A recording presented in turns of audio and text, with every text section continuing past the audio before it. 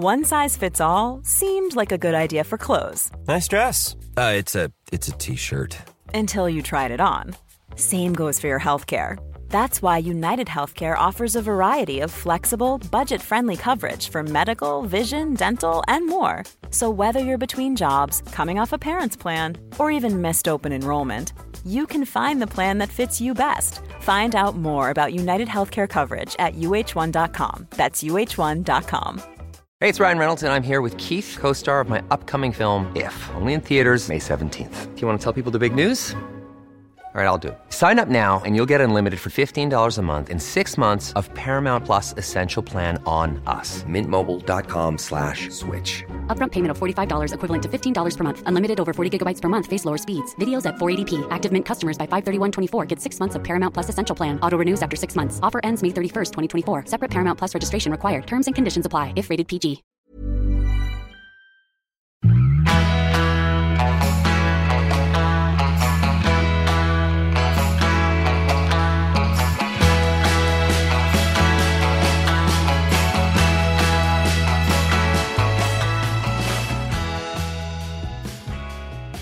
Varmt välkomna till ett nytt avsnitt av Träningspodden. Jag heter Jessica Almenäs och min poddpartner är Lovisa Lofsan Sandström.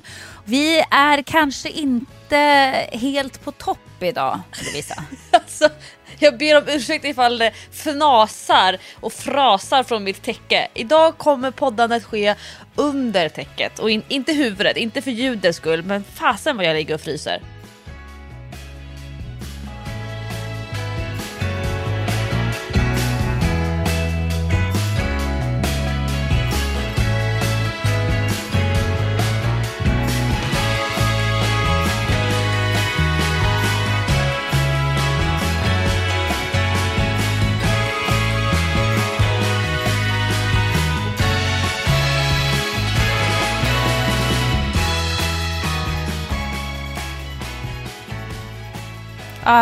Det är ju en mardröm. Har du fått influensa, tror du? Eller vad är det för fel?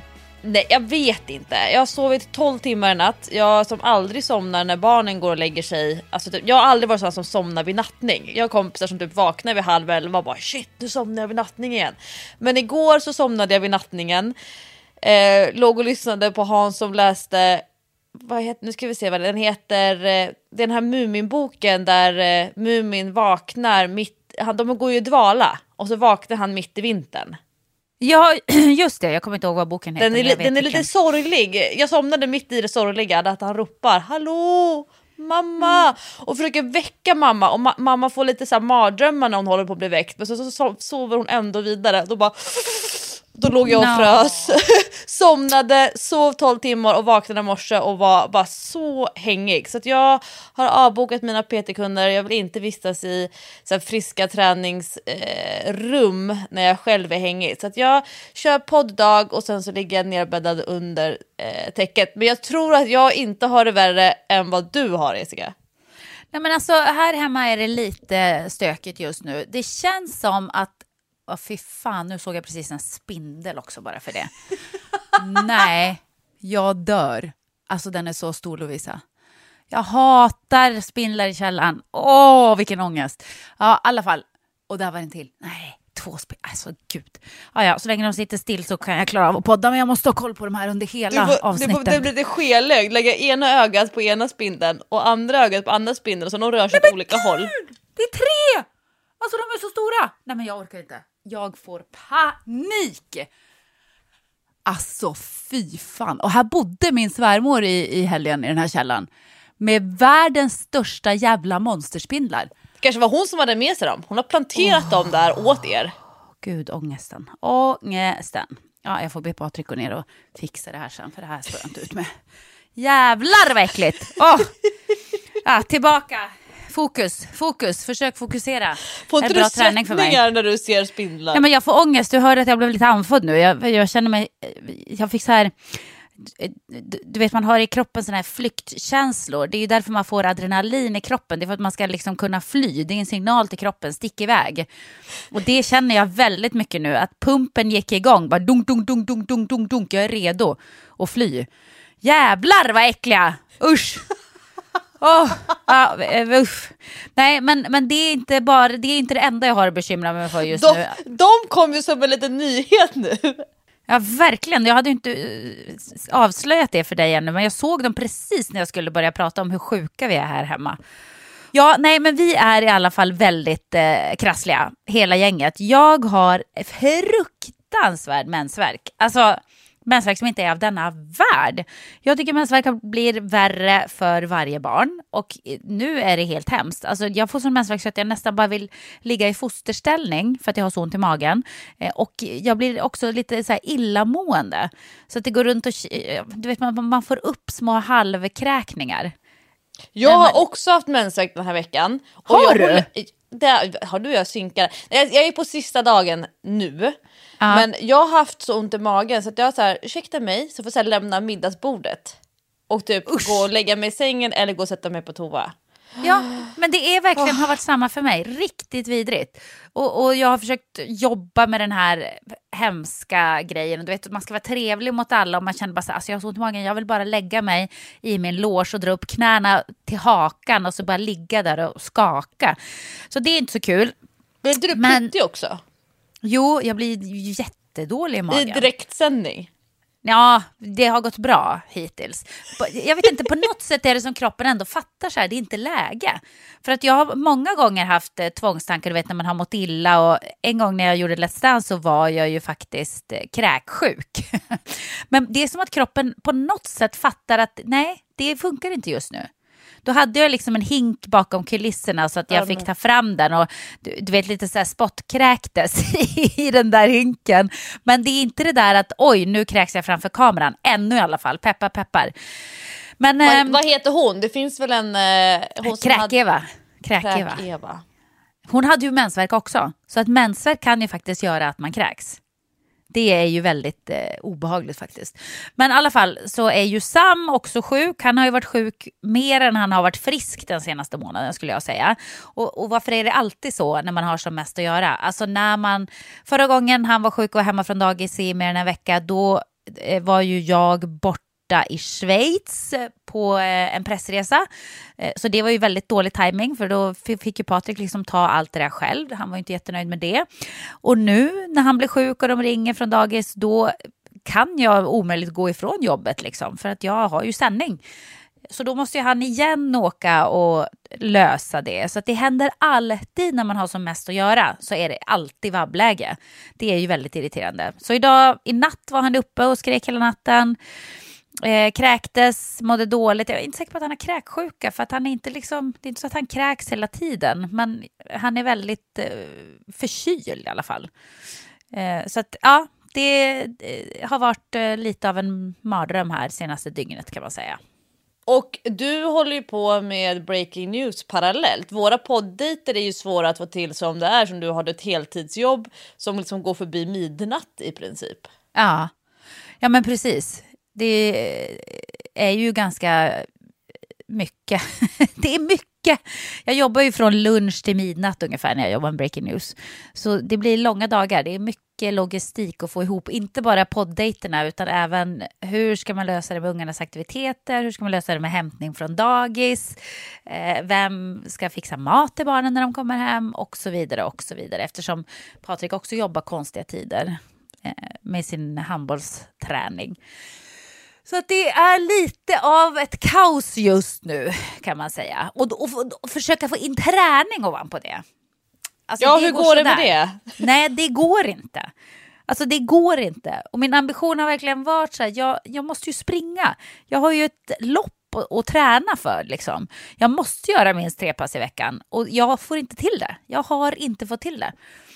Och så i helgen så hade vi hade besök av mina svärföräldrar i helgen och de har inte träffat Sam sen i somras och vi har inte träffat dem sen i somras, så att då vill man ju ändå umgås lite. Det känns lite oartigt att säga så här, men jag ska gå till gymmet och springa långpass och så är man borta i 3 timmar. Det är väl kanske lite grann sådär. Så att jag har ju umgås mycket med dem och den enda träningen som vi fick i helgen, det var att vi var ute väldigt mycket och åkte pulka. Det är ju i och för sig ganska bra träning. För att alltså, man drar ju barnen upp för backen. Ja, exakt. när man drar ungarna upp för backen i pulkan, i stora skor och pulsar i snön, man blir ju svettig. Man är ju svettig när man kommer hem efter ett pulkebackepass. Har du åkt någon pulka?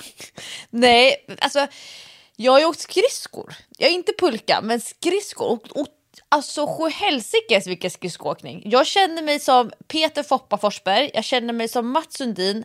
Jag känner mig som de allra mest sportiga hockeyspelarna. Sen att jag har en bandyklubba i handen och inte en hockeyklubba, det är bara så petitesser. Men så himla roligt att åka skridskor. Men jag var extra nöjd med att Sixten och Baxter och Hans alla klagade på att de fick ont i ländryggen. Och jag hade inga trötthetskänsla där. Jag hade inte ens träningsvärk i ljumskarna, vilket jag absolut kunde få när jag var yngre och åkte skridskor. Nu var det 14 år sedan tror jag sedan jag åkte senast. Men det satt i ryggmärgen. Jag känner mig väldigt sportig. Det är väldigt kul att åka skridskor tycker jag. Superroligt. Och nästa gång vi ska åka, nu har vi inte kunnat åka för att det har snöat så himla mycket. Och då är det ju inte jättekul att åka skridskor när det finns liksom inga plogmaskiner på den isen. De plogar liksom inte flera gånger om dagen. Om man åker på riktig is, typ på Zinken till exempel, där kör de ju med sina maskiner flera gånger under dagen. Men åker man där vi åker, det är väl mer, jag tror att de plogar varje dag. Men det räcker ju med som att det har snöat nu. Snöar det 1,5 timme, då går det inte att åka. Det är inget roligt när det blir det här snövallarna på isen. Så vi har inte åkt sedan dess, men nästa gång då ska jag ta med konerna och så ska jag köra såna här reaktionsövningar med barnen och åka slalom mellan koner och stanna vid olika färger. Alltså, du vet, det kommer ju gympaläraren i mig fram. Men gud vad roligt, man kan köra intervaller också faktiskt på skridskor. Ja men verkligen, och tänk att träna hockeystopp och liknande. Men jag är ju sån där mamma som köper mina barn. Så vi kör det här YouTube-grejer, att det är ice skating challenge. Och så får man 1 krona för varje utmaning som man klarar. Bra, men jag tänkte på det att det är ju faktiskt, vi snackade ju i förra avsnittet en hel del om det var förra, att barn och ungdomar måste röra på sig mer. Och vi snackar om generation pepp som prins Daniel är med och driver och så. Och de har ju dragit igång peppidemin. Man ska liksom få igång hela landet nu och lägga ut inspirerande videos och bilder och sånt när man rör på sig med sina barn. Och vintern, när det är vinter och snö, det är ju verkligen perfekt för att göra aktiviteter tillsammans med barnen, tycker jag. Jag tycker att det är så härligt att man själv får bli lite grann som ett barn igen. För att om jag själv tog en pulka och gick och åkte i en pulkabacke så skulle ju folk förmodligen tro att jag inte var riktigt klok. De skulle ju undra så här, vad är det för fel på henne? Jessica Almenäs snökollaps. Ja, men det skulle vara verkligen så här, okej, nu har det liksom, vi får ringa till psykakuten för att hon har blivit helt galen. Om man tar en pulka själv. Ja, då har man nästan gjort en Britney. Men när man har ungarna som alibi så kan man ju åka hur mycket pulka som helst. Alltså jag hade så roligt häromdagen och ramlade i snön flera gånger och bara garvade. Det var skitkul. Och så kan man åka skridskor som ni gjorde. Det älskar ju både barn och vuxna. Tycker det är jättekul. Och sen nu har inte jag investerat i skidor för ungarna ännu. För det har liksom inte varit så mycket snö i Stockholm att det har känts värt. Men jag har själv längdskidor. Så att jag funderar på om jag ska skaffa det även till dem. Så vi kan åka lite längdskidor när det ändå är snö. För det är ju så jäkla roligt. Det är massa man kan hitta på när det är verkligen riktig vinter. Alltså jag kan säga så här. Här på Södermalm så har alltså människor åkt på riktigt längdskidor på Götgatan. Jag liksom fick så här, ställa mig och gå i kö med 2 stycken som åkte längdskidor upp för Götgatan och så skulle de ner mot Slussen. Men såna här riktiga längdskidor, jag kan inte säga att det var så här jättemycket att de gled åk. Det var kanske mer lite att de så här gick upp för backen. Man hade väldigt bra fäste. Men det ser ut som ett skämt. Det ser ut som att det är lite dolda kameran-grejer. Men jag kan ju säga också att det var ju typ lättare att åka längdskidor på Södermalm än vad det var att gå den här veckan. Men vi har ju inte debatten om det här med snöplogning på promenader eller gångvägar. Lite bättre plogat på bilvägen än vad det har varit på trottoarerna. Men det ser nästan ut som ett skämt. Mina barn har aldrig åkt längdskidor trots att jag är ju verkligen uppvuxen med alltså i längdspår och gjorde sina små egna skidåkningsspår på gräsmattan när vi bodde i Örebro. Men däremot åker mina barn väldigt mycket utför och vi ska åka till fjällen nu på sportlovet. Vi kan ju inte, vi är ju precis som ni, att man kan inte vara borta hur som helst när det är skoltermin och liknande. Men nu har vi fått till så att vi kan vara borta några dagar under sportlovet. Det är ju de dyraste dagarna för stockholmare att åka till fjällen. Verkligen. Men nu vi har verkligen unnat oss. Från fredag eftermiddag till onsdag ska vi åka i fjällen. Och att vara i fjällen, för mig känns det som ett jättebra sätt att, ska man försöka förklara, det här med att göra tid tillsammans med barn eller så här, familjetid, att göra den jämlik. Jag tycker ofta som förälder, det här har vi pratat om många gånger i Träningspodden, att man får göra mycket på barnens villkor hela tiden. Och att det handlar mycket om att kompromissa med sina egna intressen för att barnen ska ha det bra. Men när man är i fjällen, då upplever jag att man i mycket större utsträckning kan mötas halvvägs. Och redan från typ, alltså att barnen är, alltså mina barn kanske var ett och ett halvt, när jag upplevde att verkligen att ja, men nu kan vi göra det mysigt för alla. Det är roligt för alla. Och när barnen var 3 och ett halvt och verkligen kunde börja åka riktiga skidbackar, då hade vi verkligen roligt tillsammans. Det hade varit lika kul om barnen inte hade varit med, så hade jag ändå kunnat njuta lika mycket och tvärtom. Så nu känns det jätteroligt när barnen är duktiga på att åka skidor och att vi faktiskt kan åka i riktiga röda backar och alla kan liksom ta sig ner för backen i ungefär samma tempo. Sen kanske backers svängar inte är liksom, det kanske är lite mera störtloppsvarning, men det är ändå så att vi kan ha roligt tillsammans i fjällen, vilket kanske inte är på samma sätt om man tar en promenad i stan i Stockholm. Det är inte jättestor njutning från barnens sida då. Nej, precis. Och jag saknar det där jättemycket också. Jag åkte otroligt mycket utför när jag var yngre. Och tävlade till och med i en period. Så att jag vill verkligen åka mera slalom. Men mina unga kan inte det.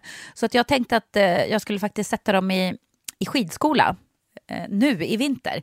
För att jag har sett att det är Flottsbro heter det, va, som ligger ganska nära Stockholm. Huddinge. Ja, precis. Det är ju inte långt. Det är ju en halvtimme från där vi bor i Bromma. Och där har de skidskola både på vardagskvällar och på helger. Så här 2 timmars skidskola. Och det är ju perfekt. Bara så att de får en liten grund så att de klarar av att åka själva. Sen kan man ju lära dem mer. Men jag kommer ihåg ett mardrömstillfälle när jag fortfarande bodde i Norge och hade någon slags idé om att jag skulle åka skidor med både Jack och Dylan. Och när måste det här ha varit? Det måste ha varit kanske 2012. Då var ju Dylan alltså 3 år och Jack var 7. Så ingen av dem kunde åka. Men då tänkte jag så här, men jag tar med båda och åker. Och vi åker upp i såna här, inte sittlift, men en, vad heter det? Kabinbana. Ja, vi åker upp och så åker vi ner någon liten backe som är liksom, och där finns det någon annan lift och lite så. Och det gick ändå så här, det var ju knappt nerför, så det var ju lite jobbigt för de kunde ju inte stå och skidorna åkte åt alla håll och så. Men sen kommer vi alltså till ett ställe där man bara kommer ner om man åker ner för en brant backe, och jag har 2 barn som inte kan åka skidor och själv har skidor på mig. Alltså det var det värsta jag varit med om. Jag fick hålla en unge i armen, ha en unge mellan benen och försöka liksom hasa oss ner för backen. Och jag grät och musklerna ömmade och det var varmt och ungarna skrek, och så fort jag råkade tappa taget om Jacks arm, då bara åkte han iväg full fart liksom, alltså livsfarligt. Så till slut så kom det en vänlig själ, en tjej som frågade så här: behöver du hjälp eller? Jag bara, ja, kan du ta ner ett barn? Så hon fick ju köra ner med en unge och jag med den andra, och då kände jag så här, det kanske var lite stort projekt att lära 2 barn åka skidor samtidigt som inte kan, när man själv inte heller har åkt på kanske 15 år. Så att nu har jag kommit på att jag ska sätta dem i skidskola så att de får lära sig grunderna, så att vi också kan åka iväg och åka skidor, för det är så jäkla kul att göra det tillsammans som en familjegrej. Men det är på andra sidan det bästa sättet att få träningsverk på, det är att ploga med 1 eller 2 barn. Alltså jag får så ont i höfterna efteråt. Men man får ju nästan kramp.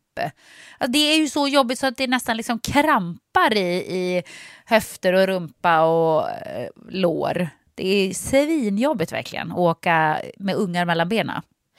Vi har ju åkt mycket i svenska fjällen eftersom som stockholmare så är det enkelt att komma upp med bil. Och sen så är väl debatten här, räknas Romme och Kungsberget till till fjällen, det vet jag fasen. Men det är i alla fall på rimligt avstånd från Stockholm. Men många av mina kompisar som bor i södra Sverige, som bor ner Småland och Skåne och liknande, de har ju inte varit i svenska fjällen, de har ju åkt ner till Alperna.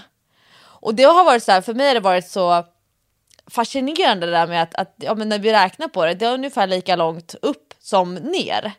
Och vi har ju varit i Alperna en gång med barnen och åkt skidor, och det är ju faktiskt en ganska så stor skillnad. Man pratar om det här med att stockholmare klagar på det är minus 10 grader och då typ dör stockholmarna. Och så är det så här intervju med någon uppe, högt upp Haparanda eller ännu högre upp, och så är det så här minus 42 grader och han är så här helt oberörd.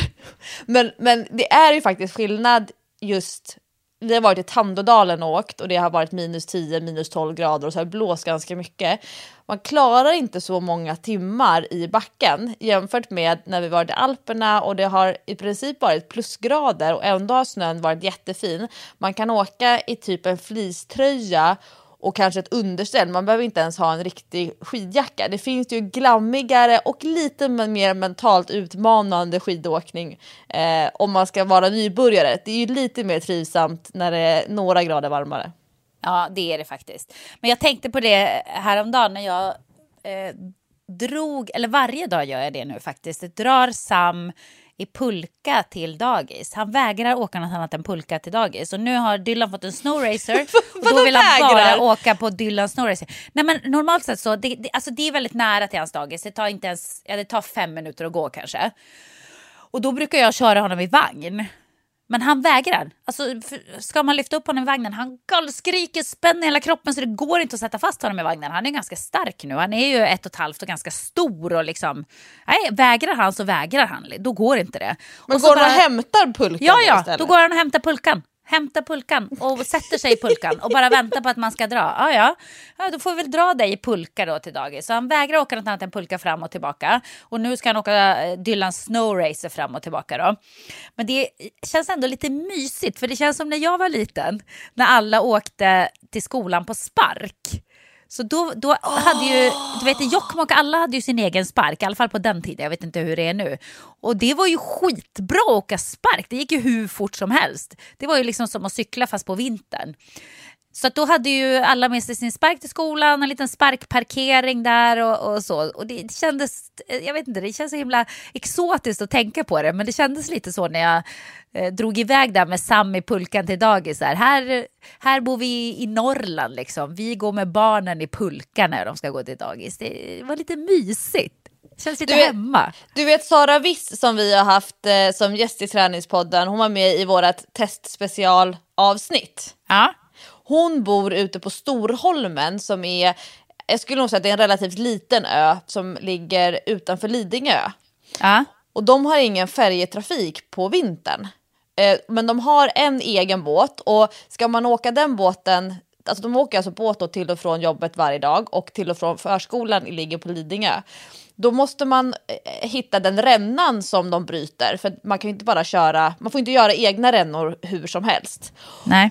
Och då måste de åka från andra sidan ön och så vidare. Men då kör Sara på riktigt alltså isdubbarna runt halsen. Och så sätter hon lilla Rasmus i pulkan. Och sen så drar hon honom bakom sig över isen. Då finns ju såna här uppplogade riktiga... Alltså det finns ju riktiga spår, man kan ju inte bara liksom dra sig helt random över isen i Stockholm. Men liksom över till Lidingö så går hon och lämnar med pulka och går över isen. Och sen så tar hon, jag tror att hon tar bilen sen eller om hon tar bussen till Ropsten. Och där tar hon tunnelbanan sen till Mariatorget och sen så går hon in där hon jobbar med mig i vårt gym här på Söder. Och då är det så roligt när hon kommer på sig själv med att fortfarande kvar isdubbarna runt halsen när hon är på tunnelbanan med Mariatorget. Vad mysigt! Ja, men det är snack om Norrlands känsla. Men de säger ju att det här kanske är klimatförändringarna som ger de här stora snömängderna där de inte ska vara. Jag vet inte, som jag minns det så var det väldigt mycket snö när jag var liten också. Alltså som jag minns det, vi bodde i Skåne några år när jag var liten för min pappa spelade basket där. Och där var det ju jättemycket snö på vintern när vi bodde där. Och det var ju på slutet av 70-talet. början av 80-talet kanske. Och då var det hur mycket snö som helst. Jag kommer ihåg att vi verkligen åkte skidor och skridskor bla bla bla i Skåne. Och det är ju inte skit ofta som snön ligger så i Skåne nu för tiden. Så att jag vet inte. Det är mycket möjligt att det har med klimatförändringen att göra. Men jag gillar att det är distinkta årstider. Jag tycker om det. Jag gillar inte liksom när allt bara flyter ihop. Du vet när somrarna är så kalla så att man liksom inte riktigt känner skillnad på en kall sommardag och en varm vinterdag. Det tycker inte jag om. Utan jag tycker att det är härligt när det är en varm, skön sommar. När det är ordentlig vår, det är ordentlig höst och ordentlig vinter med massa snö. Det tycker jag är det bästa med Sverige, att vi faktiskt har årstider. Det är ju inte alla länder som har det. Så att jag njuter av snön. Jag njuter av snön och jag vägrar problematisera att vi har mycket snö. Jag tycker bara det är härligt. Vi bor liksom i Sverige. Det är ett land långt i norr. Vi ska ju ha snö. Men så Träningspoddens bästa vinterträningstips. Dra pulka, åk skridskor, åk pulka, åk spark. Ja, men precis, och aktivera ungarna. Dra med ungarna på roliga grejer. Det är ju liksom perfekt tillfälle att göra det. Jag tror att mina barn har aldrig tackat nej överlag till det jag har sagt någonting där jag ska gå ut och åka just pulka, snowracer, skridskor, skidor. Aldrig att mina barn bara, nej mamma, jag vill spela lite mera Fortnite. Det har aldrig hänt.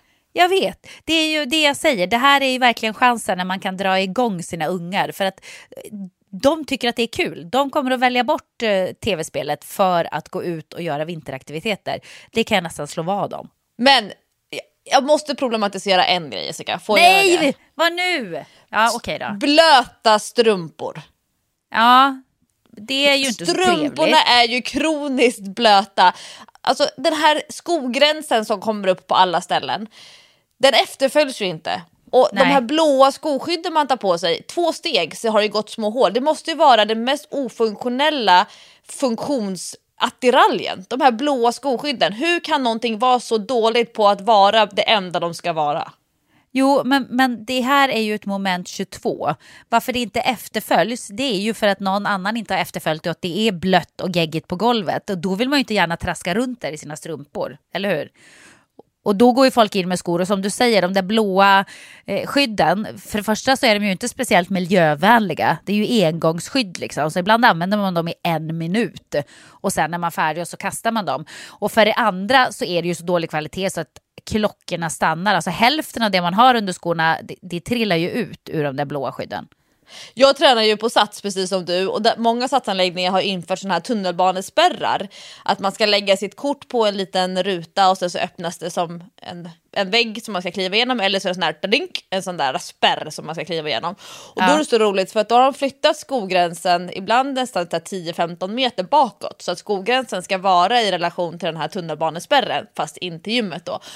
Och då blir det ju som en liten kö. Vi är ju ändå 7, 8, 9 personer som stannar upp, som sätter oss på huk. Vi har ändå träningsväska, det är stor dunjacka, så behöver vi knyta upp alltså ordentliga kängor med massa snörning. Och det tar ju ändå några sekunder det här projektet. Och då är det så roligt med den här enda personen som går utanför eller så slingrar sig igenom den här kön av människor som förbereder för att ta sig skorna. Går med skorna förbi, lägger sitt kort på lilla läsaren, går igenom med sina vinterkängor och fortsätter liksom rakt igenom gymmet med ytterskor. Vad är det med den typ? Alltså jag förstår inte hur man resonerar. Ser man inte alla människor som på riktigt följer regler? Jag är ju köfascist, men alltså det brinner av i huvudet. Jag får ju lust att springa efter. Eller senare i passet när man råkar hamna bredvid varandra i gymmet, typ sula en skivstång i knävecken. Gud vad arg du låter. Nej men blöta strumpor, det förstör min dag på riktigt. Jag kan inte tänka på någonting annat än att jag har blöta strumpor. När jag springer långpass, om jag är ute så här, tränar, alltså det är inget problem att ha blöta strumpor, kan ha blöta händer, det kan ändå stå ut med, det är en del av skärmen. Men när man har gjort sig lite snyggt, tagit på sig människokläder, har på sig riktiga skor och så har man på sig, jag älskar ju Happy Socks, det är mina favoritstrumpor när jag ska ha människostrumpor på mig, och så är det blött under foten, det går inte. Jag kan inte sitta och vara professionell. Du vet, är jag utanför gymmet, det är liksom bara stort för mig överhuvudtaget att ha människokläder på mig. Men då ska strumporna vara torra. Ja men jag kan köpa det ändå. Är du en sån som går med skor genom gymmet, Jessica? Är det kanske så att du får dåligt samvete? Nej, jag gör inte det faktiskt. Jag tar av mig dem och går runt i de där jävla blöta, lortiga strumporna. Jag får ångest varje gång. För jag gillar ju inte kladd. Jag tycker inte om att vara kladdig, geggig, smutsig. Så nej, jag sköter mig, Lovisa, jag lovar. Bra.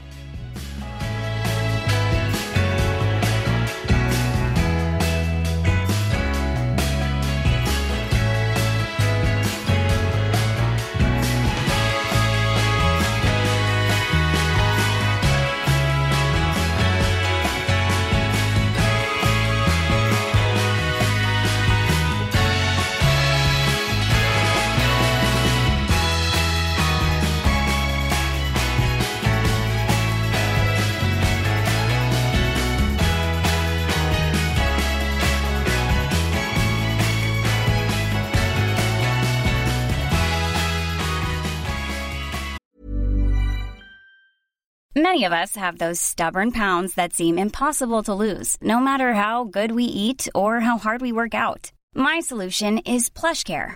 PlushCare is a leading telehealth provider with doctors who are there for you day and night to partner with you in your weight loss journey. They can prescribe FDA-approved weight loss medications like Wegovy and Zepbound for those who qualify. Plus, they accept most insurance plans. To get started, visit plushcare.com/weightloss. That's plushcare.com/weightloss. Hey, it's Ryan Reynolds, and I'm here with Keith, co-star of my upcoming film, If, only in theaters May 17th. Do you want to tell people the big news? All right, I'll do it. Sign up now and you'll get unlimited for $15 a month and 6 months of Paramount Plus Essential Plan on us. Mintmobile.com/switch. Upfront payment of $45 equivalent to $15 per month. Unlimited over 40 gigabytes per month. Face lower speeds. Videos at 480p. Active Mint customers by 531.24 get 6 months of Paramount Plus Essential Plan. Auto renews after 6 months. Offer ends May 31st, 2024. Separate Paramount Plus registration required. Terms and conditions apply if rated PG. Vi är även denna vecka sponsrade av Rusta och det passar perfekt för det är ju full vår ute nu. Man kan vara ute utan att ha dunjackor och 10 lager kläder, det gillar man. Äntligen. Varje vår tycker i alla fall jag att det känns som att det är ett helt nytt liv som börjar. Jag kan sitta ute, jag tycker om att känna solen värmer ansiktet. Och för mig är det liksom, det är ett njut. Älskar att vara ute. Och Rusta, det är vårens bästa vän för de har allt för det här nya livet, utomhuslivet.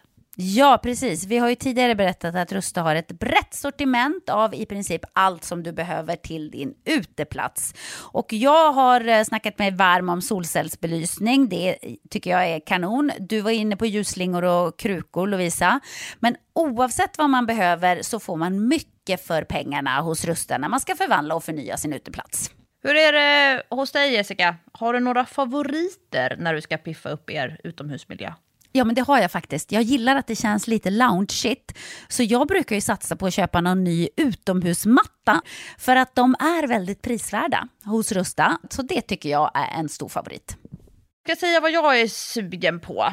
Berätta. Jag tycker ju att det är bra att ha kuddar som man inte behöver ta in. Det står absolut på min lista för den här våren. Ja. Det ska vara lätt att ta sig ut. Kuddarna ska bara ligga där, redo att ta emot den. Ja, man älskar sånt som man inte behöver plocka ut och in.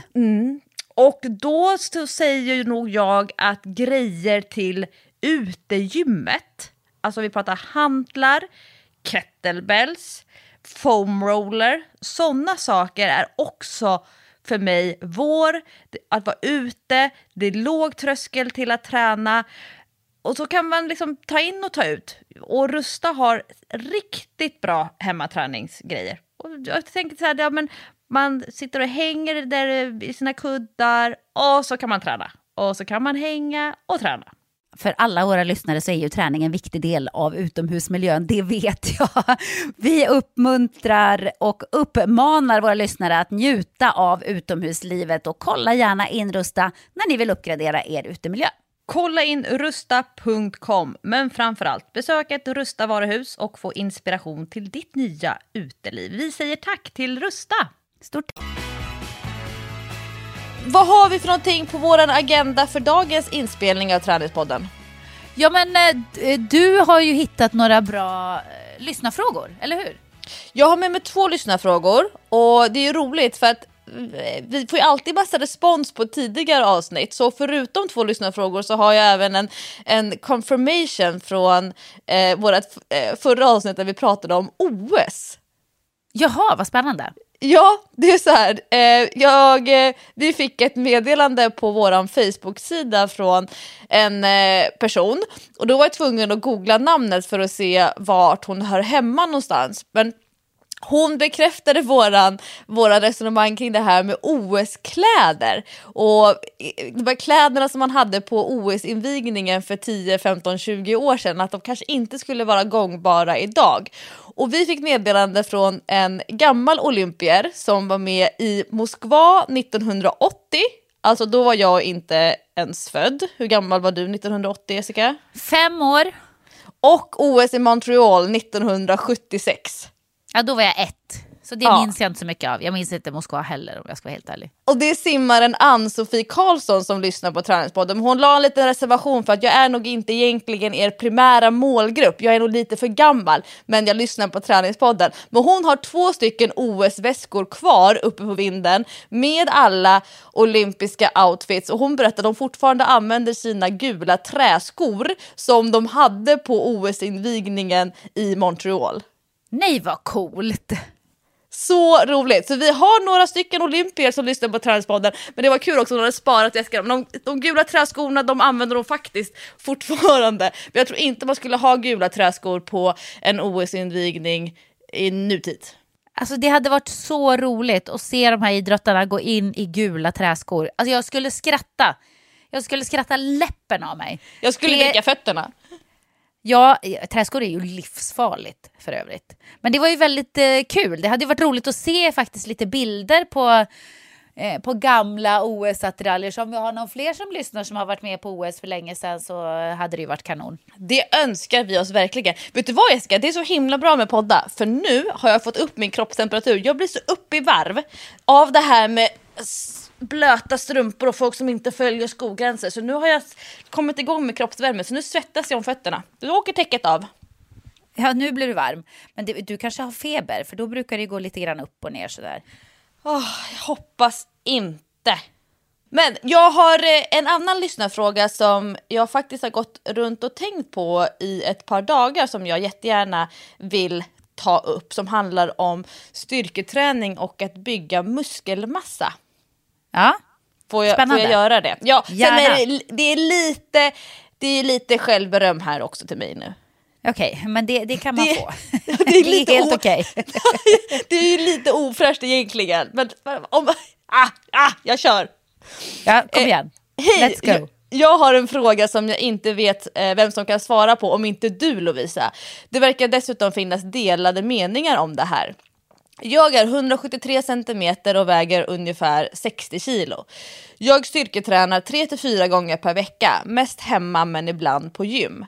Jag tränar yoga 1 gång per vecka och arbetar som idrottslärare, vilket betyder att jag står och går ungefär halva eller mer av arbetsdagen. Jag har alltså inte ett stillasittande jobb 9-17. Jag äter cirka 1800-2000 kalorier per dag. Och sen så berättar hon också fördelat då på 45% kolhydrater, 25% protein och 30% fett. Det är alltså en person som har väldigt bra koll på sin kost med andra ord. Jag äter mycket grönt för att bli mätt. Jag vill bygga muskler. Jag tycker att jag har tränat regelbundet och mycket i cirka 3 år men inte fått så mycket muskeltillväxt som jag förväntat mig. Mitt mål är alltså inte att gå ner i vikt, thank you, utan att bli starkare och få mer muskler. Fråga, bör jag äta mer och ligga på överskott eller är det lagom där jag ligger? Vissa säger att överskott är nödvändigt om du vill bygga muskler och väger relativt lite. Tack för allt du påminner och lär oss hela tiden. Älskar att äta mycket och näringsrikt samt styrketräna. Älskar lika mycket att äta det jag gillar men som inte ger kroppen rätt bränsle. Och det gör jag då och då när jag vill. Så skönt att veta vilka val jag har och att kunna ta bra beslut. Jag vill ge kroppen det den mår bra av. Har aldrig känt mig så pigg som nu. Från en trogen Träningspodden-lyssnare. Ja, kul mejl. Men får jag bara säga en sak? Yes! Att, jag tycker det verkar som att det här är en person som har väldigt bra koll på sitt upplägg. Det här är ju liksom ingen amatör, känns det som, utan den här människan har ju ett ganska strikt upplägg som hon följer, där både kosten och träningen är inräknad. Och då skulle jag vilja säga att där är väl ett exempel på där man verkligen ser hur svårt det är att få synliga resultat av sin träning. Exakt, jättebra reflektion. Och det går ju från också det som jag ibland kan bli lite provocerad av, det här kan hon, kan jag. Att man tänker att det är så enkelt att få resultat. Det är bara att göra det. Nej, för jag menar, hon gör ju allting rätt. Den här lyssnaren. Hon gör allting rätt och får ändå inte de resultaten som hon tycker att hon borde få. Och då kan du ju tänka dig, alltså, det känns ju som att det är lite orättvist det här med vilka resultat man får. Alltså 2 personer som gör exakt samma sak kommer ju inte att få exakt likadana resultat. Nej, och det är ju det som, alltså träning är ju inte rättvist. Och många människor tycker att det borde vara rättvist. Alltså att det är orättvist att inte jag lyckas. Det är orättvist att inte jag kan äta så mycket som hon. Eller det är orättvist att jag som tränar 4 gånger i veckan ändå är tjockare eller sämre. Eller att man börjar liksom värdera jämfört med någon annan. Men träningsresultat är inte rättvist. Och det är det många som glömmer bort. Men det som jag har gått och funderat på i några dagar utifrån den här lyssnarfrågan, det är det som man kallar för 3K:n. Och det hänger ihop mer nog, som jag ska säga, med träningen än med kosten. För att utan att veta mer om hennes kost, alltså om man kan prata om sin kost i siffror, då har man väldigt bra koll på läget. Ja. Det är ju jätteovanligt att vanliga människor kan beskriva sin kost i siffror. Alltså jätteovanligt. De flesta har ganska dålig självkännedom kring hur de äter. Och att säga fördelningen, alltså det som kallas för makronutrienter, alltså fördelningen mellan protein och kolhydrater och fett, det är jätteovanligt. Men det jag funderar över och som jag reagerar på, det jag som coach antagligen skulle lägga mycket fokus på, det är träningen. Och de här 3K:na, de står för kontinuitet, kvalitet och kvantitet. Därför att det är väldigt vanligt att en person beskriver sin träning precis som den här lyssnaren gör, nämligen jag tränar 3-4 gånger, jag styrketränar 3-4 gånger i veckan, ibland hemma, ibland på gym. Ja. Och det är ju kontinuiteten. Verkligen. Men det är ju för de allra flesta kanske första steget att få till sin träningskontinuitet. Och för väldigt många människor så räcker kontinuitet jättelångt. Det kanske räcker för att man ska bli nöjd. Jag tränar 3-4 gånger i veckan och sen är det en punkt. Och många får jättebra resultat, kommer superlångt bara av att genomföra flera gånger i veckan. Men de andra 2K:na då, förutom kontinuitet, nämligen kvalitet. Alltså vad innebär de här passen? För att om man bara tränar för att må bra, för att bibehålla sin hälsa eller för att jag tycker om att röra på mig, då behöver man inte ha särskilt stort fokus på kvalitet. Nej. Men om man är ute efter antingen muskeltillväxt eller styrkeökning, de 2 sakerna behöver inte vara samma sak. Man kan bli mycket starkare utan att få större muskler. Helt enkelt för att man får en bättre teknik, bättre koppling. Men då måste man ha mer fokus på vad är det egentligen mina träningspass innebär. Och styrketränar man 3-4 gånger i veckan, då kan man bygga jättemycket muskler. Men då behöver man ha fokus på, okej, har jag tillräckligt stor belastning på de här passen? Alltså belastar jag muskeln så pass mycket att det stimuleras muskeltillväxt. Ja. För då spelar det inte så stor roll hur mycket protein man äter om det inte finns en stimulering i grunden att bygga på. Och nummer 2 då, kvantitet. Är mina pass tillräckligt volumösa? Är det tillräckligt många set per muskelgrupp under en vecka, under en månad för att den här muskeltillväxten, den här proteinsyntesen, att den ska stimuleras. Och det är det som väldigt många missar, att man tänker att kontinuiteten räcker, och det gör den för väldigt många. Men har man styrketränat i 3 år och står stilla, och då behöver man fokusera mer på kvalitet och kvantitet. Det kan till exempel innebära vilka redskap man har. Alltså en 12 kilos kettlebell räcker jättelångt för väldigt många människor. Men man kanske behöver ha en 16 kilos kettlebell. Man kanske tränar pass som är 20-25 minuter. Men det kanske är så att kroppen vänjer sig. Man kanske måste gå upp på 40-45 minuter. Alltså ha några extra set per pass. Och i det här fallet med en person som är väldigt mån om sin livsstil, som äter balanserat, som rör på sig mycket och som jag hoppas sover ordentligt. För det vet man också är viktigt för muskeluppbyggnad. Då har hon ju väldigt goda förutsättningar om hon skulle spetsa till sitt träningsprogram. Och på samma sätt som man pratar om siffror med sin kost, så tycker jag att förväntar man sig muskeltillväxt och styrkeökning av sin styrketräning, då måste man kunna beskriva sin styrketräning ganska så noggrant så att man kan följa över tid att man har en progression, att man helt enkelt ökar belastningen lite grann över tid, varierar sina övningar. Så det var min stora generella reflektion som jag har gått och grottat i några dagar. 3K, kontinuitet, kvalitet och kvantitet. Men bra jobbat får man ändå säga. Verkligen. Så vi skickar med det budskapet att se över kvaliteten och kvantiteten på de passen som man redan gör. Det handlar oftast inte att man ska träna fler pass i veckan, utan att man ska förändra de passen som man redan gör. Och bra med yogan. Jag gillar ju också det här som hon avslutar med, att hon vill ge kroppen det den mår bra av, att hon aldrig känner sig så pigg som nu. För att säga vad man vill om att äta relativt hälsosamt, det är ju att det är bra bränsle för kroppen. Det går inte att komma ifrån, och man är liksom ingen hetsare eller extrem på något sätt om man säger det, för att det är ju fakta. Det är ju fakta att kroppen vill ju ha bra bränsle. Till exempel socker är inget bra bränsle för kroppen. Jag kommer att tänka på det nu, Lovisa, för att det har varit lite debatt här i veckan. Jag satt och väntade på. Ja. Nu kommer det. Ja, men det har ju varit lite debatt här i veckan för att Carolina Gynning har ju börjat träna väldigt mycket. Har du sett det? Fruktansvärt många följare på Instagram. Jag visste inte att hon hade så många följare. Och fruktansvärt mycket bilder inriktade på träning och hälsa, kost kanske, jag vet inte. Ja, det skulle jag säga. Det har ju verkligen, alltså hennes konto har ju bytt inriktning helt på sistone, för att hon har ju nästan ett träningskonto nu mer, skulle jag säga. För hon tränar jättemycket och lägger ut mycket snygga bilder och sådär. Bland annat en bild som blev väldigt omdiskuterad när hon la ut en bild när hon sprang i shorts och t-shirt i ett snölandskap.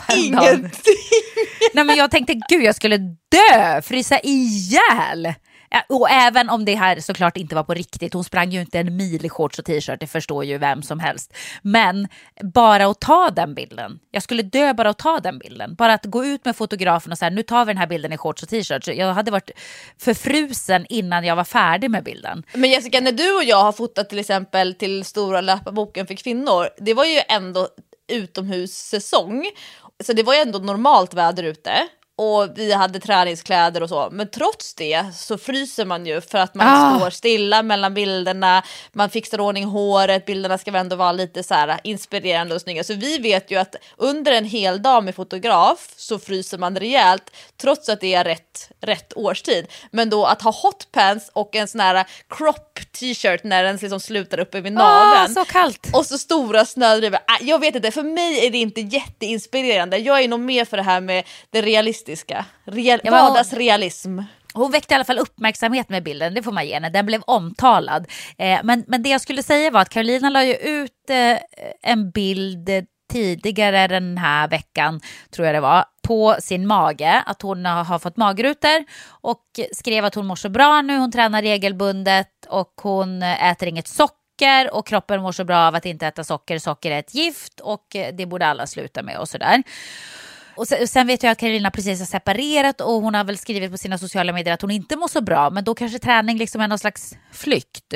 från det, tror jag. Plus att man mår ju bättre av att träna. Man får ju endorfiner av att träna, så att när man mår ganska dåligt psykiskt så kan det ju faktiskt vara en jättebra medicin att gå till gymmet. Så jag kan gott förstå att hon kör väldigt mycket träning just nu och att det blir som en livboj man håller sig fast i. Jag har den här grejen som jag kan fokusera på. Jag känner igen mycket av det där faktiskt. Från min separation till exempel så var det ju löpningen som jag höll mig fast i som en livboj. Jag har i alla fall min löpning. Jag fokuserar på den. Jag gör mina löppass.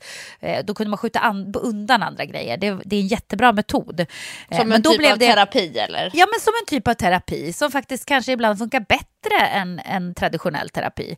Men det som jag tänkte på var att efter att hon hade lagt ut det där så var det ju väldigt många som blev inspirerade och bara wow, vilka resultat du har fått och hur lägger du upp din kost och bla bla bla.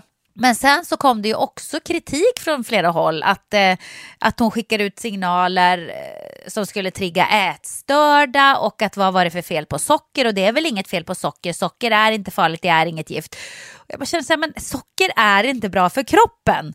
Vad man än säger så kan man inte säga att socker är bra för kroppen och något som vi egentligen ska stoppa i oss. Socker är ju ett gift. Alltså det är det. Man blir beroende av socker och det är inget bra beroende. Man får kickar som lika snabbt blir lika djupa dippar. Och så behöver man mer och mer för att man ska få kicken och så får man en ännu djupare dipp. Alltså det är ju liksom själva sinnebilden av något som man blir beroende av. Ett beroende som är osunt. Så att jag kan inte förstå hur det kan vara ett kontroversiellt budskap, sluta äta socker. Sen skulle jag själv aldrig helt kunna sluta äta socker. Men jag är gott medveten om att socker inte är bra för min kropp. För att jag mår ju mycket bättre de perioder när jag har uteslutit socker ur kosten. Jag fattar inte hur det kan vara någon liksom ätstörningsuppmuntran. Fast får man magrutor av att minska ner sitt sockerintag? Nej, det får man ju inte såklart. Man ska ju inte tro att man får magrutor av att sluta äta socker. Det kommer ju inte att hända.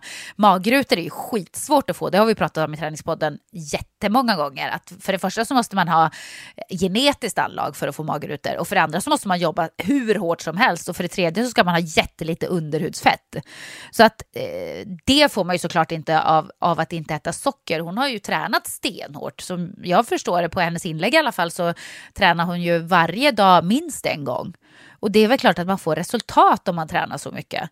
Men det är ju inte för att hon har slutat äta socker som hon får magrutor. Jag tänker, skulle jag skilja mig, alltså jag skulle äta så mycket godis. Om jag inte hade någon som höll koll på mig hemma och som hjälpte mig till så här, nu ska vi äta riktigt lagad mat och sådär. Alltså jag hade lätt ätit. Jag tror att jag hade ätit en godispåse om dagen. Om inte fanns någon hemma. Jag är ju sån där som avstår från att äta godis för att barnen är hemma. Jag vill inte att barnen. Om jag säger till barnen så här, men hörni, det är rimligt med en godisdag i veckan. Då kan jag inte själv sitta och trycka i mig en påse. Men hade jag haft mina barn varannan vecka till exempel och inte hade någon som hjälpte till med att nu lagar vi riktig middag. Jag hade lätt ätit mackor, filmjölk, allting sånt till frukost till middag. Alltså frukost till middag. Och jag hade ätit en godispåse varje dag. Jag hade ju inte kört sockerfritt. Men jag vet inte, jag kanske inte uppfyller den där hälsoprofilsnormen för att man inte ska käka socker. Alltså, jag vet inte. Jag kan ju bli så här. Nej, jag vet inte. Jag håller ju inte riktigt med dig. Men varför då? Berätta. Jag vill höra. Alltså socker är ju inte farligt. Socker är inte alls farligt i rimliga mängder. Men problemet är att folk tror att det socker de äter, det är det sockret de ser. Alltså, går du på en thai-restaurang eller om de har öppet wokkök och tittar på när de gör sina maträtter. Alltså det är ju en stor sked socker rakt ner i nudelwoken. Och så tänker man så, det är så nyttigt, det är wokade nudlar med grönsaker.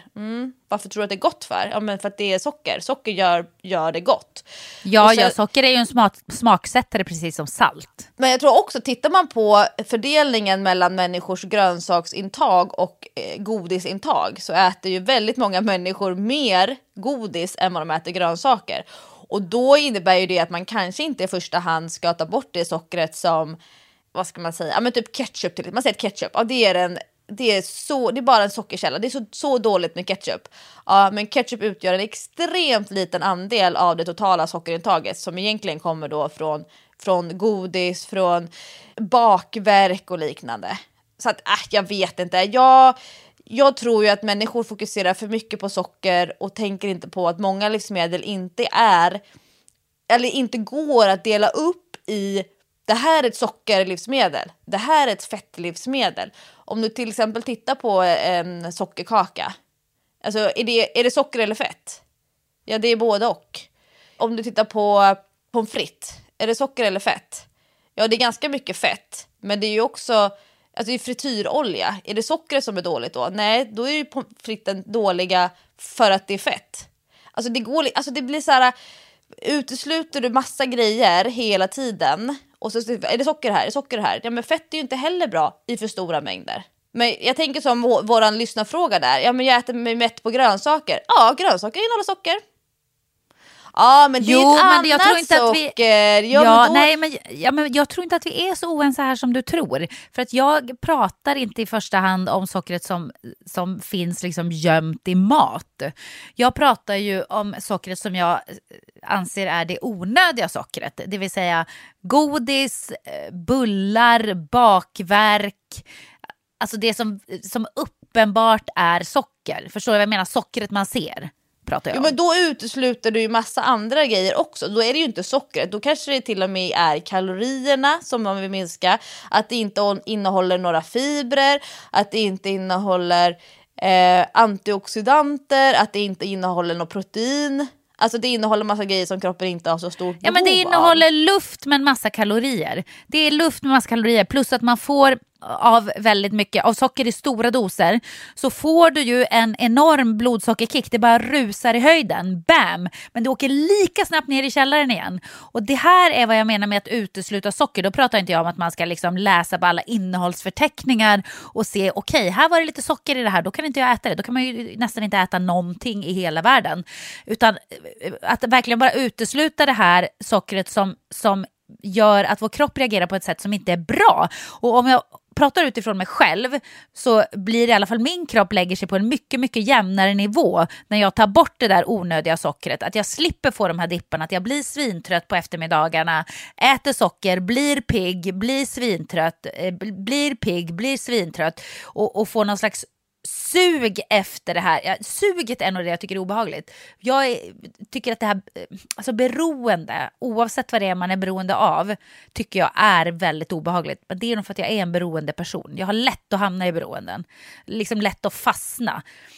Och jag tycker att det är läskigt. Jag tycker det är lika läskigt att känna så här, jag måste ha en chokladkaka. Måste ha en chokladkaka. Så om jag hade varit rökare och känna, jag måste ha en cigarett. Jag måste ha en cigarett. Det är det där obehagliga när kroppen liksom, jag vet inte, när den bara skyfflar undan hjärnan och tar över. Jag tycker inte om det.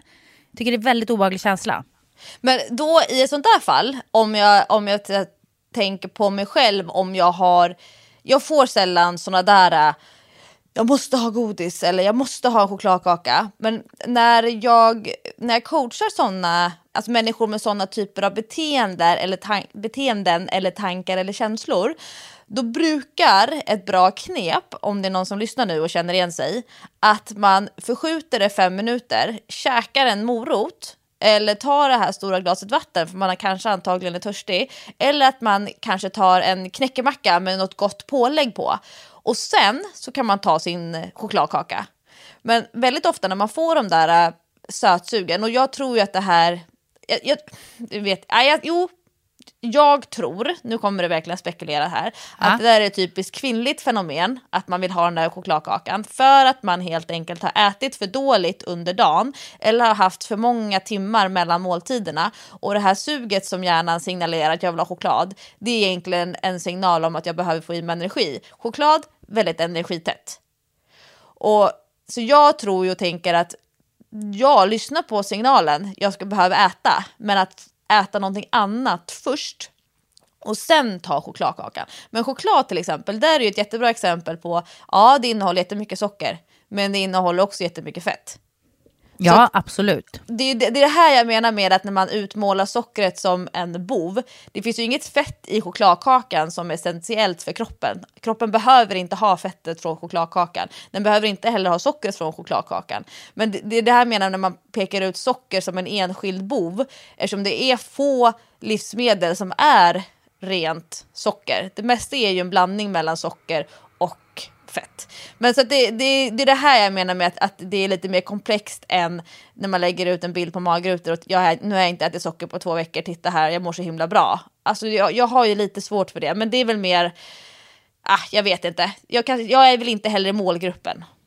Nej, men alltså där skiljer vi oss nog lite, för att jag blir ju snarare inspirerad, men jag kanske å andra sidan kan sortera i budskapet. Alla kanske inte kan det. En del kanske bara ser så här, jag har inte ätit socker, jag fick magrutor, och tror att det är så det går till. Jag tänker ju inte så, jag tänker så här, jäklar, hon har tränat och verkligen kört. Det inspirerar mig. Hon är 40 och lyckas ändå få sådana resultat. Det ser jag mer som en sporre. Ja, det är ju helt crazy. För jag tror att många tänker att Carolina Gynning är kurvig. Hon är den här konstnärssjälen, Ibiza, meditation, följa sin själ. Alltså, det tror jag många kopplar Gynning till. Och att det då blir dubbelt och kluvet när det blir den här andra bilden av sport-BH, magrutor, springa i snö, i hotpants och samtidigt kanske då vara en vinproducent. Alltså vin, säger man vill, men rimliga mängder vin räcker ju. Men det är ju ingen som säger att vin är ett gift. Vin är ju också jättemycket socker. Alkohol är ju också ett gift. Alltså om alkohol kom idag skulle alkohol aldrig vara tillåtet. Jo, men det är inte då konstigt att Gynning säljer vin? Ja, alltså. Samtidigt så kan jag känna så här, det kanske det är, men jag tycker heller inte att man måste vara absolut konsekvent alltid. Jag tycker faktiskt inte det. Men jag är färgad, jag gillar Carolina. Jag tycker hon är så jävla cool. Jag älskar att hon är free spirit och hon skiter i vad folk tycker och tänker. Hon kör sitt race och hon har alltid gjort det. Och det, jag vet inte, jag beundrar det. Jag tycker det är ascoolt. För speciellt idag, i det klimatet som finns speciellt på sociala medier med samhället i stort, så är det inte lätt att köra sitt eget race. Det är väldigt lätt att man hoppar in i det där ledet. Alltså, jag har sagt det flera gånger den här veckan när jag har diskuterat med folk att svenskarna, de är som den största skocken får du någonsin har sett. Nej, men det är verkligen så. När något blir konsensus, då är det enda man får tycka. Då tycker man någonting som är lite utanför den lilla boxen, då ska man bli utstött ur flocken. Då ska man liksom bli hånad och sablad och helst spottad på stan, fastbunden och någon kastar sten på en, alltså verbalt då. För att man får inte lov att tycka det minsta lilla annorlunda. Det finns inga gråzoner. Så vi är sån fårskock. Plötsligt så sägs det så här, nu ska vi tycka så här. Då springer alla svenska får efter. Utan att tänka, utan hjärna, utan reflektion, utan att ta reda på fakta. Vi blir bara som får. Och då gillar jag en sån som Carolina Gynning som skiter i att vara ett får. Hon är liksom, hon vandrar ut på sina egna vägar. Hon går och betar det hon känner för och springer inte efter resten av skocken. I like it. Och jag kommer uppmuntra det alltid. Men du och jag, om det är någonting vi kan, så är det att skilja på sak och person. Vilket innebär att en person som säger en sak eller som förmedlar budskap eller någonting, att vi kan hålla isär vem personen är och vad som är business till exempel. Så det tror jag är en styrka, att man faktiskt kan särskilja. För jag gillar ju också Gynning jättemycket. Jag är ju efternamn med henne. Jag känner ju inte henne. Jag tror inte att jag har träffat henne. Men jag skulle ju säga Gynning. Men jag gillar också henne just för som du säger. Jag älskar ju människor som är mycket. Jag gillar ju människor som verkligen går all in på sina grejer. Jag tycker att det gör en person väldigt spännande. Så jag kan särskilja på vad en person skriver på Instagram och vad är en människa. Så att personen, no problems. Däremot så hur människor tolkar och hur mitt jobb blir lite jobbigare för att jag måste...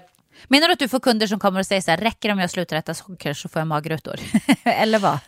Nej, men så här kan det nog vara. om det kommer en ny klient och sen så fyller den i sin så här stora profil och då så står det så här, men man kanske väger 90-95 kilo och man är 1,60 lång, vilket innebär att då har man väldigt mycket barlast och det är oftast inte muskler.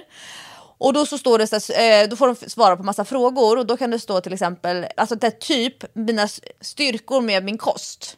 Och då kan det vara så här, jag äter alldeles för mycket socker egentligen, men nu har jag slutat äta socker. Då har man det som en styrka. Svaghet, jag orkar inte hålla i mina kostlöften. Jag måste alltid börja om. Jag misslyckas alltid med mina kostmål. Då svarar man på det som svar på svagheten med kosten. Och då kan jag fråga, okej, hur kommer det sig att du utesluter all socker? Nej, men jag såg det på Gynnings Instagram. Så skulle det kunna vara. Och nu har inte det specifikt skett, men det är exakt så det går till. Och då måste jag gå in och läsa, vad stod det på det här specifika Instagram-inlägget. Det kan ju till exempel vara Katrin Zytomierska. Eller det kan vara ett visst kosttillskott som saluförs som ska minska depression till exempel, skriver en influencer. Och sen så är det en person som äter det kosttillskottet och då frågar okej, hur kommer det sig att du äter det här kosttillskottet? Nej, men jag läste att det skulle minska depression. Okej, har du varit hos en läkare och pratat? Nej, jag tänkte jag skulle prova det här först. Okej. Då får jag liksom göra massa merarbete och försöka hitta varför lever den här personen. Den får så mycket intryck från alla influencers. Så jag kan ju känna att mitt jobb blir tufft för att jag måste väga upp mot alla de här personliga, det här funkar för mig. Det här mår jag bra av. Så kopplar man ihop det till att, när jag skilde mig så funkade det här jättebra för mig. Vissa grejer har vi vetenskap för, andra grejer är sunt förnuft. Men bryter man sunt förnuft eller bryter mot vetenskap, då ställs ju saker och ting lite mer på sin spets. Och då får man liksom börja på en annan nivå jämfört med en person som kommer och säger jag står handfallen.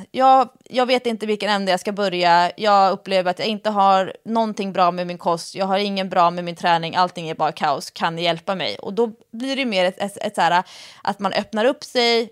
Snälla, hjälp mig. Jämfört med att man har bestämt sig för hur man vill leva. Och så vill man ha hjälp utifrån de reglerna. Utifrån de premisserna.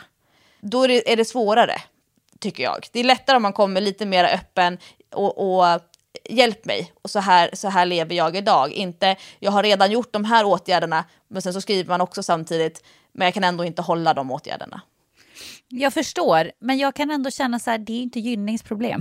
Alltså, du vet ju att jag hatar att man som människa ska behöva ta ansvar för vad alla andra tycker och tänker, alla andras besvär, alla andras problem. Man ska behöva väga varje ord på våg för att någon kan ta illa vid sig, eller någon kanske har tänkt en tanke någon gång som gör att man blir triggad av något man skriver.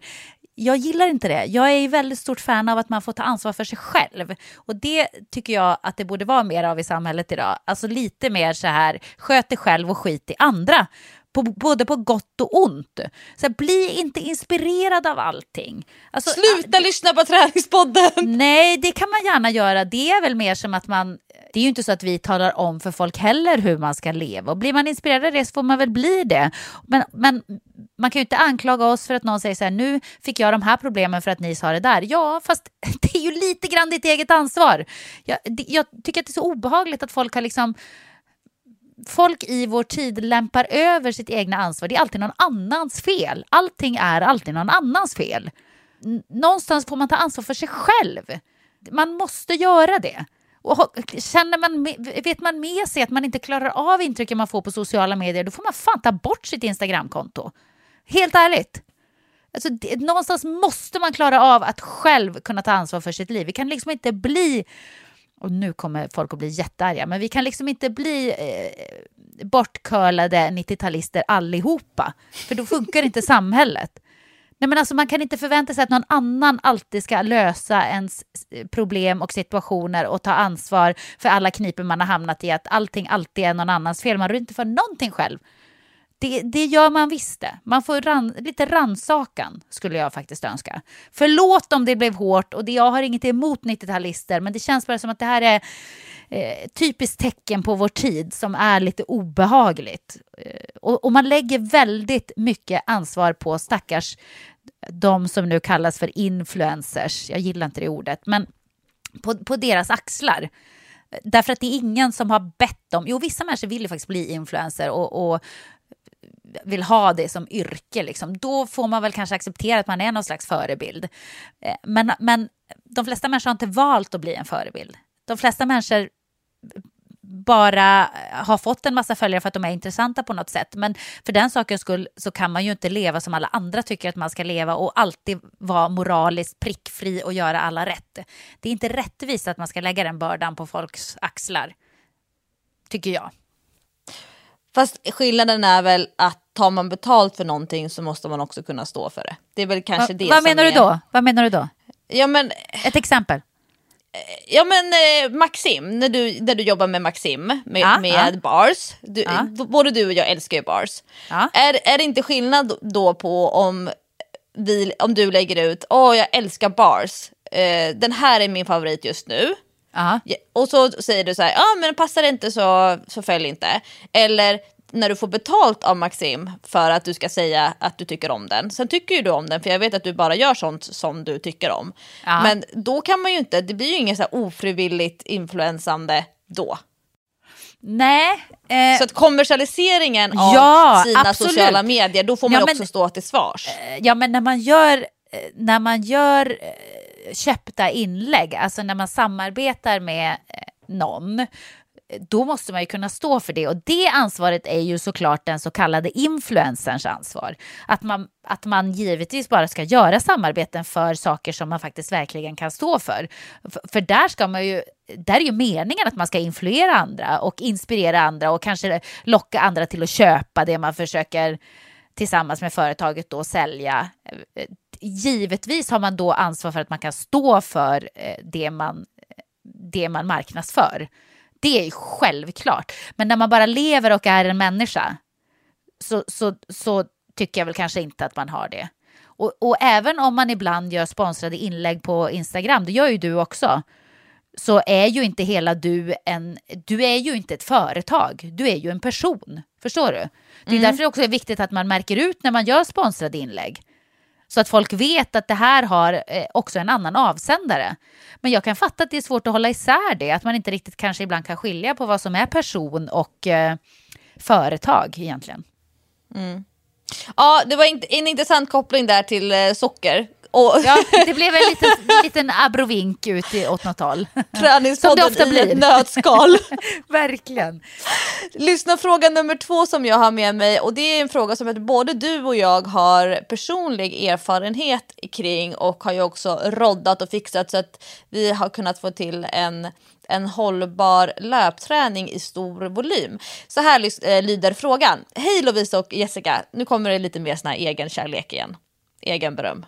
Luktar alltid gott. Måste tacka er för en superbra podd. Passar perfekt att lyssna på när jag gör mitt långpass enligt programmet i stora löparboken för kvinnor. Ni får gärna podda lite längre då jag har mitt 120 minuters pass nästa helg. Jag kollar här nu.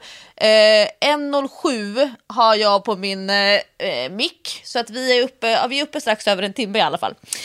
Jag är snart 59 år och har tränat sporadiskt under alla år. Skidor, gym, löpning och olika gruppträningsklasser. Nu har jag börjat följa ert program för 21 kilometer på 2:20, alltså 2 timmar och 20 minuter. Är nu klar med vecka 13. Det är det bästa jag har gjort. Och sen är det 1, 2, 3, 4, 5 utropstecken. Så himla kul. Och sen kommer det 3 utropstecken. Så det är verkligen betoning på det bästa jag gjort och så himla kul. Här kommer det lite oannonsmärkt reklam för våra program. Roligt. Har fått struktur på träningen och ett upplägg som passar mig med 3 gånger per vecka. Det har också gått jättebra för mig. Jag trodde aldrig i höstas att jag skulle kunna springa 100 minuter i ett sträck.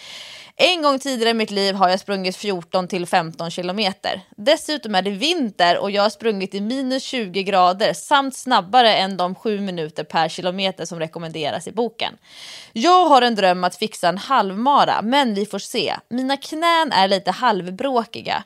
Jag skulle önska att ni i er podd tar upp om löpning i mogen ålder. Jag vet inte Jessica om det kanske vänder sig till dig. Hur ska jag tänka om jag vill fixa sträckor på 15 till 20 kilometer? Ska jag börja träna mer på något, mindre av något annat. Ni har ju naturligtvis, det kommer det. Av naturliga orsaker ingen egen erfarenhet av detta, alltså löpning i mogen ålder. Men ni har så stor kunskap så det kanske fungerar bra ändå. Än en gång, stort tack för en podd som jag längtar till varje vecka. Ja, det jag tänkte på att vi hade personlig erfarenhet, det är ju det här med att springa utan att få ont. Det var det som jag mest fastnade på en löpning i mogen ålder, Jessica. Ja, jag tänkte nästan lägga på här nu, Lovisa, för att inget fel med att vara i mogen ålder, men jag tycker ändå att 43 är väl ingen ålder. Träning i livets slutskede. Det här är så roligt, för att när du är 43, då kommer du att förstå vad jag menar. För när någon säger till dig då att du är gammal, så kommer du att tänka så här, okej, tack för den. Jag känner mig inte ett dugg äldre än för 10 år sedan. Så att du får helt enkelt vänta tills du kommer dit, Louise, så vet du. Men inget ont om mogen ålder, för jag kommer också träna i mogen ålder. Så jag säger det med kärlek, Jessica. Ja, men det var nära att jag la på. Jag bara säger det. Nej, men jag kan väl känna lite grann också nu när jag inte regelbundet springer så långa sträckor, att jag också tycker att det är problematiskt att göra det och utan att få ont i kroppen, faktiskt. Löparknä får jag ganska mycket problem med så fort jag kommer upp runt, men till och med runt 8 kilometer så börjar det göra ont. Och då tar det emot lite att springa längre sträckor, för att det är inte så kul att springa när det gör ont. Det är faktiskt inte roligt. Om jag skulle stiga ut och springa, om vi låt säga nu att jag skulle vara frisk imorgon, att det här bara är någon sån här hurven-grej och att jag kan vila bort det idag. Låt säga då att jag skulle springa imorgon. Jag tror inte att jag skulle kunna springa mer än 14 kilometer utan att få ont i knät. Och att själva grejen med långpass är ju att försöka långsamt och lugnt och metodiskt förskjuta den tröskeln framåt så att den här knäsmärtan ska komma senare och senare. Men jag undrar hur många som springer ett halvmaraton, alltså vanliga motionärer, som gör det utan att få ont i knät under loppet. Nej, jag tror inte att det är så vanligt, faktiskt. Eller? Vad tror du? Nej, men alltså, dels så tänker jag så här, 2:20, 2 timmar och 20 minuter.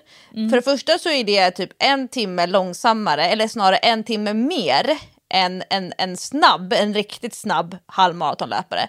Så det innebär ju att du måste ha en större hållfasthet. Ju långsammare du springer, desto längre tid tar en fast sträcka. Och då måste du också ha större hållfasthet. Så det är ju svårare att springa ett halvmaraton långsamt än att springa det snabbt, om man tänker ur hållfasthetsperspektiv. Men det andra jag tänker är att styrketräning är ju superviktigt. Och det som händer i den här mogna åldern, det är att man går in i, alltså att cellerna åldras. Alltså att de helt enkelt försämras. De försämras enbart på grund av att tiden går. Det är ju jättetaskigt. Och styrketräning och att man äter tillräckligt mycket fett, att man helt enkelt har bra skydd i alla leder. Att fett och muskler som stabiliserar alla leder och som ger en bra förutsättning till ett bra löpsteg är jätteviktigt. Och så det tror jag är viktigt. Alltså muskler och fett är viktigt för att inte få ont i lederna. Men en annan grej som jag tänker kan vara bra att ha i åtanke, och det här är ju väldigt många vanliga motionärer som tänker på, det är ju att förbättra sitt löpsteg. Alltså man tänker i löpstegsfrekvens, alltså hur många steg man tar per minut, vad man har för bäckenposition, vilken styrka har man för att kunna hålla bäckenet i en bra position för det löpsteget som man har från knä och neråt. Räckvidden, sa jag den? Nej, armpendlingen, hur mycket energi går det åt till att hålla bålen i en bra position. Så att jag skulle nog tycka att följer man ett halvmaratonprogram i löpning och lägger ändå 3 löpas i veckan, det är mycket. Det är ju betydligt mer än vad en vanlig människa lägger någonsin i tid på löpning. Då tycker jag att man ska unna sig någon form av teknikfeedback. Det behöver inte vara en PT-timme. Man kanske kan leta upp en löparklubb och träna med ett par gånger. Men att man får någon form av feedback från någon som kan kolla på en utifrån. Någon som faktiskt kan löpteknik liksom mer generellt än bara så här springer jag, det här funkar för mig. För att löptekniken och hur man använder motoriken är ju jätteviktig för att förebygga smärta som man liksom tänker sig att man kommer få över tid, det här som att det krånglar. Ja, och på samma spår lite grann så kan jag ju också tycka att jag tycker att det är ascoolt att vara 59 år och satsa på att springa en halvmara. You go girl, bra! Alltså, det du är verkligen good cop. Jag är så, förlåt, jag glömmer ju bort den aspekten. Tack Jessica. Nej, men det är så coolt. Och för du vet, jag är ju det största fanet av Det är aldrig för sent. Det är aldrig för sent. Alltså, jag tycker det är så häftigt. Hon kommer att klara det vet jag. För att hon har sån kanonbra inställning och har verkligen bestämt sig för det och ser inte hindren. Nu vill hon bara ha liksom lite hjälp att komma förbi the bumps in the road. Det vill säga de där baskade knäna. Men då kanske det också är extra viktigt att man har riktigt bra skor, och om man behöver till exempel inlägg för att liksom balansera upp sitt steg, så kan det också vara en bra idé att gå till en riktigt bra löparaffär. Det finns ju många, vad heter de nu då? Löplabbet och Runner Store och liknande. Ja, exakt. Och där får man ju springa på löpband där man har en kunnig person som tittar på hur man springer och mäter och sådär. Och väljer ut vad man ska ha för skor och se om man behöver någon speciell sula och sådär. Och det kan ju också underlätta för, alltså göra så att man inte får ont i knäna. Det är ju ett litet tips också om man nu behöver lite hjälp på traven. Men annars tror jag precis som du, man måste styrketräna. För det är ju viktigt även om man inte är i mogen ålder när man ska springa långt. Att man måste bygga upp musklerna, för annars kommer man att få ont någonstans. Även om det inte är knäna så kan det vara någon annanstans. Och jag får ju problem med löparknä direkt när jag har haft löpningen på hyllan lite för länge och 2 inte gjort min styrketräning som är anpassad liksom för löpning. Då får jag direkt löparknä, och det kommer tidigare och tidigare. Ju sämre jag har tränat styrketräning och ju mindre löpning jag har gjort, desto tidigare börjar jag få ont i knät. Så att det där kan också vara en träningsfråga. Om hon lägger lite energi på att faktiskt träna upp musklerna som hon ska använda, så tror jag att hon kommer att kunna öka på distansen gradvis och att det kommer att kännas bättre och bättre. Här är ju ett jättebra exempel på de här 3 K:na som vi pratade om inledningsvis, med kontinuitet, kvalitet och kvantitet. För att har man 3 löppass, eller snarare 3 konditionspass då i veckan, och det som är den stora skillnaden för någon som börjar följa ett av våra löparprogram som vi har, i Stora löparboken för kvinnor, det är ju just att man höjer kvaliteten på de minuter som man är ute och springer. Ja. Och den här kvantiteten, det är ju det när man smyger upp. Man kanske är van att springa 40 minuter 3 gånger i veckan. Så man har och att man springer intervaller, så att man har både kvaliteten och man har kontinuiteten. Och sen kommer vi med vårt program och höjer stegvis upp kvantiteten. Alltså att det blir längre och längre pass. Var tredje pass blir längre och längre. Mm. Då är det ju också, då måste ju kroppen, eller man måste ju få en chans att bygga upp och svara på den stimulansen. Och det jag tänker, så som jag skulle vilja att människor blir bättre på, det är ju att lyssna på kroppens signaler, precis som hon gör. Nämligen att hon känner att knäna bråkar och att hon då vill förebygga. Så hon har ju en tilltro till att hon kommer klara det. Men frågan är ju hur ska jag bete mig på ett bra sätt? Och då tänker jag, om man har den här kontinuiteten, 3 konditionspass i veckan, och man har kvaliteten, det finns förbestämda intervaller som man ska springa, och kvantiteten, man kommer upp en ganska hög träningsvolym om man ska klara springa halvmaraton på 2 timmar och 20 minuter. Då kan man ju faktiskt varannan vecka kanske byta ut ett av passen, så exakt samma innehåll, men att man till exempel kör det på cykel istället, eller att man kör det på crosstrainer istället, eller på roddmaskiner, så att man fortfarande får konditionsträningen, men att man får den i en annan position än löpsteget, vilket då innebär att kroppen kanske inte slits lika mycket i lederna, men att systemet fortfarande får belastningen i form av konditionsträningen. Ja, men det är väl jättebra tips. Och jag tycker att det vore väldigt kul att höra hur det går. Så att om hon fixar sin halvmara så vore det jätteroligt om hon kunde skriva till oss och berätta det, tycker jag. Ja, vi älskar ju när vi får feedback. Vi har fått ett nytt lyssnarmail från våran melontjej nere i Australien, men det får jag spara till nästa vecka. Ja, det är roligt när vi får uppdateringar på hur det går för människor som hör av sig till träningspodden. Ja, det tycker jag är jättekul. Och det blir ju en här liten cliffhanger också till nästa vecka. För nu måste vi ju faktiskt avrunda. Annars blir det väldigt långt pass för alla som lyssnar. Ja. Och även om vi är många som vill ha ännu längre poddar, men vi har ju varit på någon form av lite grann strategimöte för träningspodden, och då har vi förstått att det människor generellt sett vill ha, det är kortare poddar, och du och jag bara, men vad fasen, bestäm er. Ja, det är hopplöst. Man vet inte hur man ska göra, så det är bäst att man gör som man vill. Vi har i alla fall fått se siffror för träningspodden där vi nu ser att 96% av våra lyssnare är kvinnor och 4% är män. Det var väl egentligen ingen nyhet, kan man säga. Vi hade väl gissat det någonstans. Jag tänker att det kanske är 99% kvinnor, för de där 3% det är kvinnor som lyssnar med sina mäns telefoner eller använder deras konton så att det då loggas som män. Och den där 1% av männen, det är kanske de som är våra allra mest trogna lyssnare. Ja, för att jag har i alla fall haft 3 män som jag kan komma ihåg som har kommit fram och pratat med mig om podden och sagt att de lyssnar. Så att jag vet att de finns. Och vi tror ju att prins Daniel lyssnar bredvid Victoria i bilen när de åker till fjällen. Ja, det hoppas jag. Det hade varit kul. Kul om han var våran 1% män.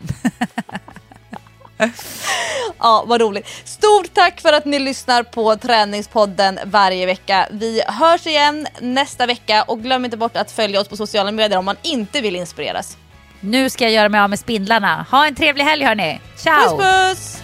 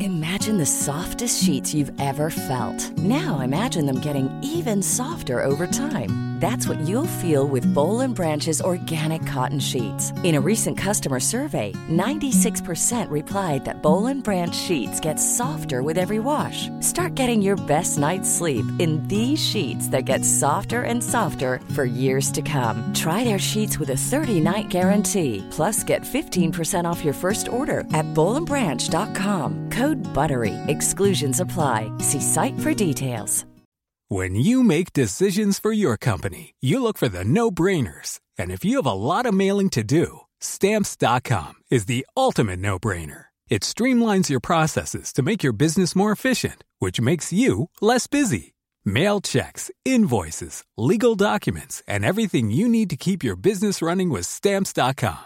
Seamlessly connect with every major marketplace and shopping cart. Schedule package pickups and see your cheapest and fastest shipping options from different carriers. With rates up to 89% off USPS and UPS rates. And with the Stamps.com mobile app, you can take care of mailing and shipping wherever you are. Make the same no-brainer decision as over 1 million other businesses with Stamps.com. Sign up with code PROGRAM for a 4-week trial, plus free postage and a free digital scale. No long-term commitments or contracts. That's Stamps.com. Code PROGRAM.